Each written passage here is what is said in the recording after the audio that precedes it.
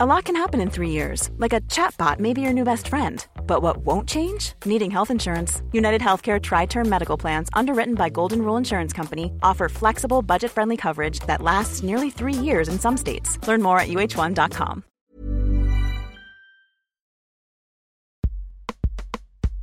It is a fast-paced music. It builds up. Brass instruments, horns, a steel pan drum. Between the tempo and the instruments, it's really kind of hard to resist emotion. All-time favorite soca song is Girls Gone Wild by Lil Rick. There's Phones, Trouble in the Morning. That look like trouble in the morning. Dollar Wine, I associate Dollar Wine with our Thanksgiving party with my two brothers and their families and us dancing. It gives me that human connection at carnival time and at other times where you're just belting out the lyrics to a perfect stranger. I cannot think of one single era in my life of significance where soca music was not there to comfort me or to make sense of my story. So I think sometimes people think that soca is just like wine and jam and drink rum and fall down and party, and I think soca is like a really beautiful story about Trinidad and Tobago. This year, soca music turns 50 years old. It's a genre of music that was born in Trinidad and Tobago, and today it can be heard all over the world. I'm a citizen of TNT. My father is from there, and I grew up listening to soca basically all the time, at family gatherings, in the car with my dad, and every holiday. To me, it's the music of celebration. Since the early 70s, soca has reinvented itself, decade after decade, from the way artists put out their music to how fans want the genre to grow. Soca is now more than just party music. It's a soundtrack of Trinidad and Tobago. I think it's important to just make sure that as we promote the music, we also promote the history and the heritage. On today's episode, we celebrate 50 years of soca and look ahead to what's next.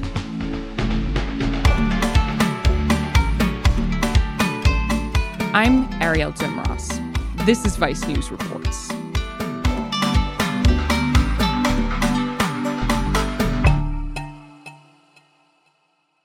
My name is Trent. Online, I'm known as Trini Trent. I talk about gender, sexual orientation, sexual identity, culture. I'm also a very big fan of soca music.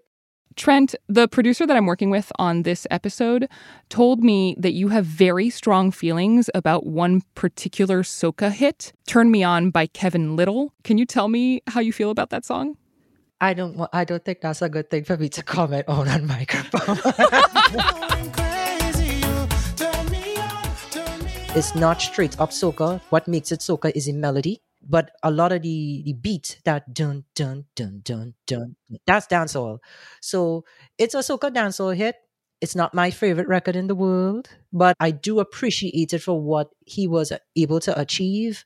And of course, seeing the Trinidadian flags and seeing the West Indian flags in that video, it meant something. What are your earliest memories of listening to soca music? My mother came of age during the era of disco and funk and R&B and, American pop. She definitely introduced me to listening to Diana Ross and listening to Michael Jackson and Donna Summer. But at the same time, the real foundation was calypso and soca. I came on a house where I was hearing Lord Kitchener, Mighty Sparrow, Shadow, David Rudder. First soca song that I ever knew was Frenchman by Taxi. I always remember the chorus is soaky, soaky, soaky, wee wee. I can't really sing that well, but I will get my life to that song. Because when I was little, I used to dance to that in my diapers, right in front of the TV, and my grandmother used to be clapping for me, dance to me, dance to me. And that was the first soca song that I remember. That's beautiful. Listen, I'm Trinidadian. My dad is from there, but I didn't grow up there. I grew up in Canada. So, I have a fairly good understanding of how important this music is to Trinidad. But for somebody who maybe isn't as familiar, from your perspective, what role does soca music occupy in Trinidadian culture? Soca is really the fuel of Trinidadian culture and Trinidadian music at this point. When you hear soca music, you feel like you need to dance. When you hear soca music, you feel like you need to let go. And that's all part of the carnival spirit. There's a song that came out this year for 2023 Carnival by an artist named Ola Tunji. He had a song called Engine Room.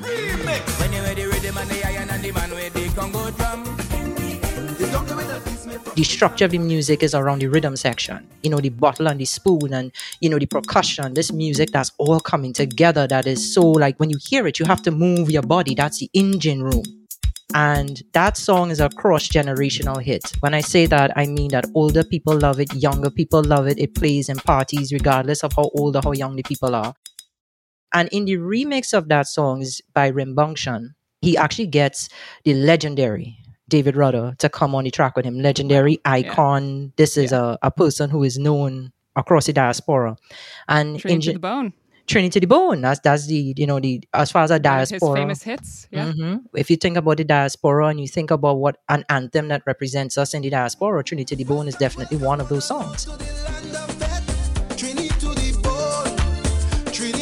It fulfills different roles because it's not just party music, it's not just fun, it's not just something you listen to exercise, but it can also be self-aware. It could also be music that tells a story of a generation. It speaks to generations because it's no longer just one generation. It now speaks to multiple generations that are coming along. Soca is so many things. I often say that soca is basically becoming the pop genre of the Caribbean. Soca music opens the space for synthetic influences to come in, where you can hear electronically programmed elements. You hear pads and you hear different things that were programmed into a keyboard. You hear electric guitars. You're going to hear a lot of horns, a lot of brass, brass sections, trumpets and horns. The drum, the percussion, the movement, the rhythm, it ties everything together. I mean, I have a hard time imagining myself listening to it and staying in my seat, right? But we're talking about 50 years of soca. It came out of something. Tell me the origins of this genre. Tell me how we got here. Well, this is an interesting story. Buckle up, children. This is fun. Happening right before the 1970s, from the 1960s, at the turn of that decade into the 70s, we had the start of the Black Power movement. Now, I want to talk to black people across this country. Number one, we have to stop being ashamed of being black. We've got to stop being ashamed of being black. Number two, we have to move into a position where we can define terms. Trinidad and Tobago, at this point, we had achieved independent status. We were moving toward becoming a republic state where we had our own head of state by 1976. And in that pocket of that 14-year period, we had so many things happening. But one of the things that had the biggest impact on who we were as a people was Black Power. People started to ask and questions about who they were. Who am I? What's my voice? With that also, with that coming in of ideas was a coming in of foreign taste, because people started to really listen to music outside of a Trinidad and Tobago context. You had people listening to funk and disco and R&B and soul. Rock and roll had evolved into funk and into R&B and the early stages of hip hop. You had all of these different things happening, and young people started to wear, dashikis and afros and bell-bottom jeans, and they started to really shape the status quo. And in that time, you had to turn your lens at calypso music. Because when you looked at calypso was considered to be the music of your parents' generation, of the older generation, as I said. So young people started to, and this is the story as it's been told, lose favor for calypso music. Not completely, but you started to see people say, calypso dead, that's old people music, I'm not listening to that. We're not, oh God, I did the same calypso over and over. So people started to veer away from it. So at this point, we had Lord Shorty. And Lord Shorty was observing what was going on, and he had a conversation with a certain producer who told him, listen, because he was working on some new music, and the producer said, why are you making this calypso thing? It's dead. Nobody interested in that. That's, it dying. That it's gone. It's no longer the hot stuff. Shorty didn't like that. So what Shorty did is that he sat back and he decided to reinvent calypso music. He decided to reinvigorate the genre. And to do that, he decided, instead of looking outward, Shorty decided, I'm going to look inward within a Trinidad and Tobago context, pulling from the rhythms, pulling from the instrumentation within Trinidad and Tobago to create something fresh. He paid attention to the African rhythms. He paid attention to that melody, that vibrancy, especially in the horns, in the brass section. And then he combined it with East Indian rhythms. All of these things are considered to be Black art forms and Black cultural expressions. East Indian people were not necessarily represented in this. And that mattered in that moment, right? Because Trinidad had and still has a really large population of people who are of Indian descent. Yeah. So what Shorty did, well, Lord Shorty at the time, he combined the two different styles together. So in 1971 is when he started his experiment, when he started to really work on what would become the first soca song, which was Indrani.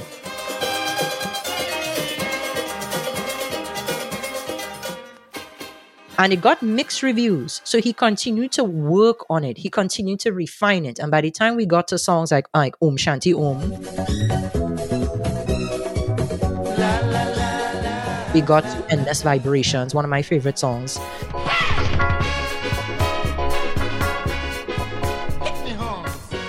By the time we got to that point in the mid to late 1970s, he had perfected what would be the soca sound that would define the next decade of music, of soca music here in Trinidad. And it caught on like wildfire. The old feeling do needs changing.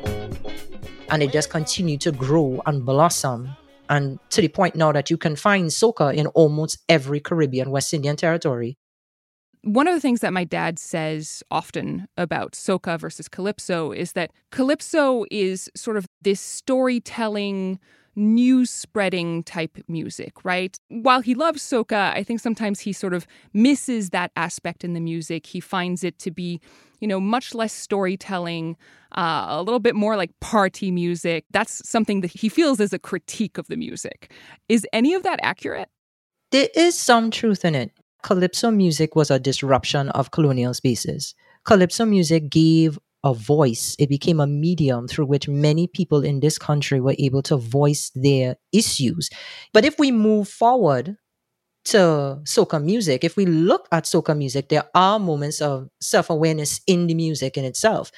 And it's not just about wine and jam, party, lift your hand up, wave your flag, run from left to right. Yeah, jump and wave. It's not just that. Yeah, jump and wave, palance. It's not just that.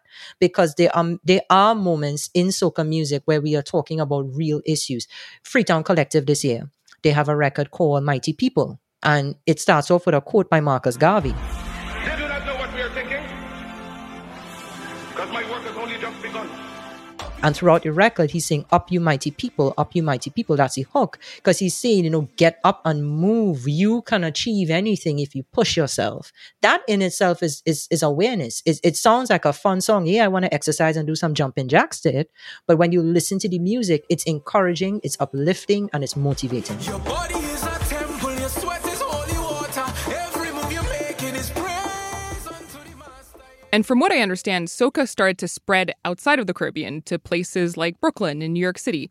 How did the genre change as it traveled? It's interesting because soca in itself, just like calypso, it has always expanded.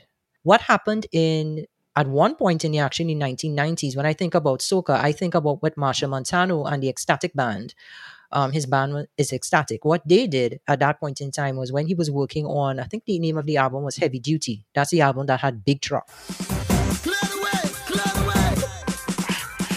It's very bass forward. It's big. It's booming. It's brash. It's in your face. And that in itself shows a generational shift because he himself was coming of age.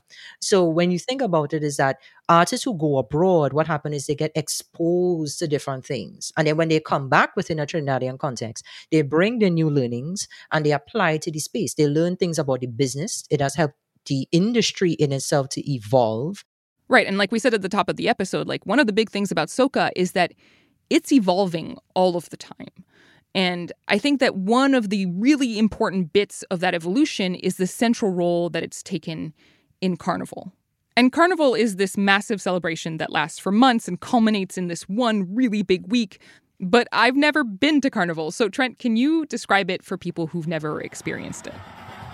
Carnival is a space in which we get to express ourselves and our true selves, where we as one people existing in one place.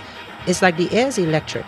It's like this excitement, this raw energy. You know, you're hearing the music play. People are out in the streets if they're playing Juve, where they're covered in oil or clay or mud or chocolate syrup or paint or soap.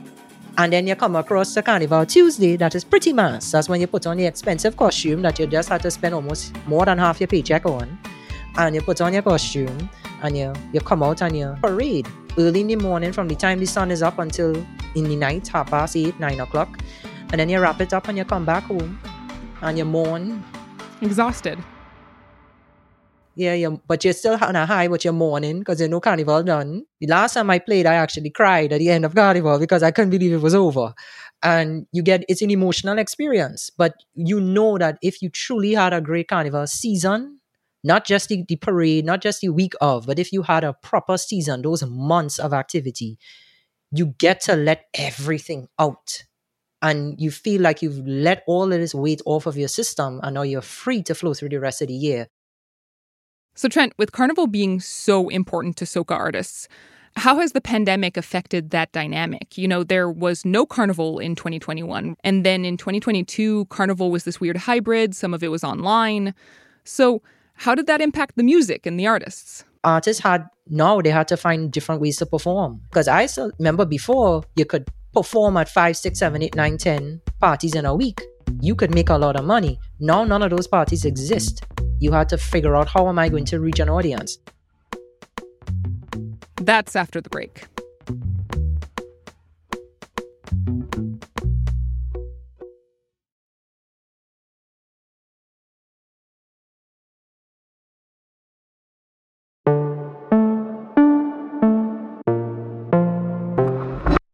So Trent, you were telling us about how important Carnival is for soca artists and Trinidadians generally, and how when Carnival was canceled at the onset of the pandemic, a lot of soca artists had to adapt really quickly.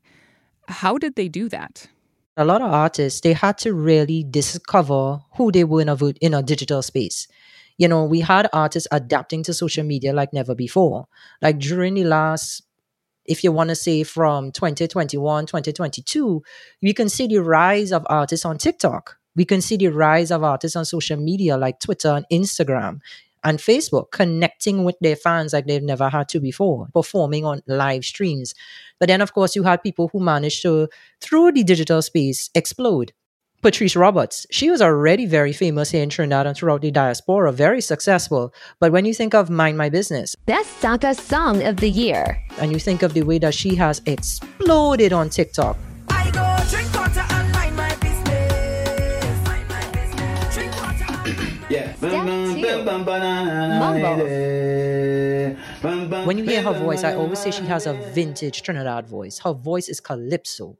She has a tone. When you hear her, she sounds like the countryside. She sounds like Toko. She sounds like the North Coast. She sounds like it's nostalgia in her throat, just the tone of her voice. Where we have American celebrities out of the UK, people who have never heard soca in their life are singing Drink Water and Mind My Business. We also saw a lot of artists put their music on streaming for the first time, or at least expand their catalogs on streaming. You know, there was a point in time when artists, you could not find a lot of their music online. It's still a challenge, but you have people who are now putting their music bit by bit because they're finally understanding the importance of the online community. The resistance that they had before, they're now realizing, listen, if I'm not relevant in a digital space, then where am I going to be? Where's my career going? Totally. A lot of these artists had to invest in their digital presence. But I'm wondering, how did that impact fans? How did they experience that change? What's going on is that at the start of this year, I, like many other people, I tweeted on Twitter. I said, I don't understand what's going on. I want to support soca, but I just feel like there's nothing to enjoy. I didn't like anything I was hearing. Nothing. But then I sat back and I said, you know what? I have to do the work. I've just gotten so accustomed to how things were like before the pandemic, where I would discover new soca by turning on the radio. I have to go on streaming now and look for it. So the way the artists release their music has changed, and now the way I consume music also has to adapt. And I started to listen to the music. Some artists have really, from a musical perspective, you can tell that they've grown. A good example of that, to me, is the song that really provides the capstone for the 50th anniversary of soca, which is Voice, Long Live Soca. And I remembered saying to myself, this is probably going to be the biggest song for Carnival. And of course, there are songs like Engine Room by Olatunji, and there are all these other records that I felt just captured. It just really captured the energy and the essence of soca music. I hesitate to say this because a lot of people listen to soca all around the world. And also at the same time, despite having had major worldwide breakthrough hits, I get a sense that there are a lot of people who maybe know some of these songs but don't know that it's soca, right? And I'm kind of wondering, what is it going to take for people to recognize these songs as soca? Right now, there's this idea and this movement. It has been going on now for a while to make soca go global, make it go international. And as you correctly said, it already is international. I mean, the Caribbean has different countries. That means we're international. And it's in Germany. It's in Japan. It's in the UK. It's in parts of America. It's in Latin America. It's in Central America. It's in China. Soca is everywhere. West Africa, when you look at what's going on right now with Afrobeats, there are Afrobeats artists who have mixed in soca to their sound. So I think it's important to just make sure that as we promote the music, we also promote the history and the heritage. And for those individuals who are involved, producers, DJs, artists, arrangers, writers, who are involved in the creation and promotion of the music and getting the message out there, I also think they have to just be very aware of the responsibility that they have to the genre itself and think beyond. And the artists who are performing the soca are getting the opportunities to perform at dance festivals like Coachella, etc. They're getting the opportunity to reach new places. And they're learning new things that they can then bring back to Trinidad or bring back to their home country, be it Barbados, St. Lucia, St. Vincent, whatever, and help enrich the environment that they're in. That's fantastic. But at the same time, we have to be sure, one, what we're promoting is actually soca. Because if it is that the song is 99% reggaeton and 1% soca, is it really soca that you're promoting? And then we also have to be very mindful of, okay, yes, we're giving soca a space, but what are we giving up? Because everything comes at a cost. So if it is that you're trying to make the music go global, my question is, what is the definition of global? Because for many people, when they say global, they really mean, how do we get on the Billboard charts in America? That's what they really look at. They also actually, I think I would argue, go even further. What I think they mean is, how do we get white people to recognize this music and listen to it? Mm-hmm. That is definitely what a lot of people want. Because you see people say, we want a soca category at the Grammys. We want the song to go number 1 on the Billboard charts. So what you're telling me is, oh, okay, what you want is a space in a white-dominated space. Because you're not saying you want a soca category at the BET Awards or the NAACP Awards or the Soul Train Awards, where we've won awards there. Bunji Garlin has been nominated. Marshall has won. Yet that's not what you want. You want a space at the Grammys, because that is considered not just the highest level in music excellence in America. It's also the place where you tend to see white domination. You want a space there. And that takes levels of work, in personal work, community level work, national level work, regional level work, to unpack what's going on there, because that's all part of our post-colonial experience. And also, you're opening the door for other people to enter that space. But they're not coming in to make music alongside you. They're coming in now, oh, this is something that I too can buy and sell in a capitalist environment. So I'm going to come in, I'm going to take it, I'm going to repackage it, I'm going to sell it, I'm going to make money from it, and not a dime of that money is going back to your country. So they, for lack of a better term, they colonize the music. And when they do that, what does that sound like? Do I want this genre to be something that expands to reach a global stage beyond the stage it has already achieved? Of course. I want it to be fantastic. I want it to reach far. But I do want it to also be something that we can all acknowledge. It represents West Indian people. It has its roots in Trinidad and Tobago. And it's something that we can all enjoy together without losing the magic that is soca.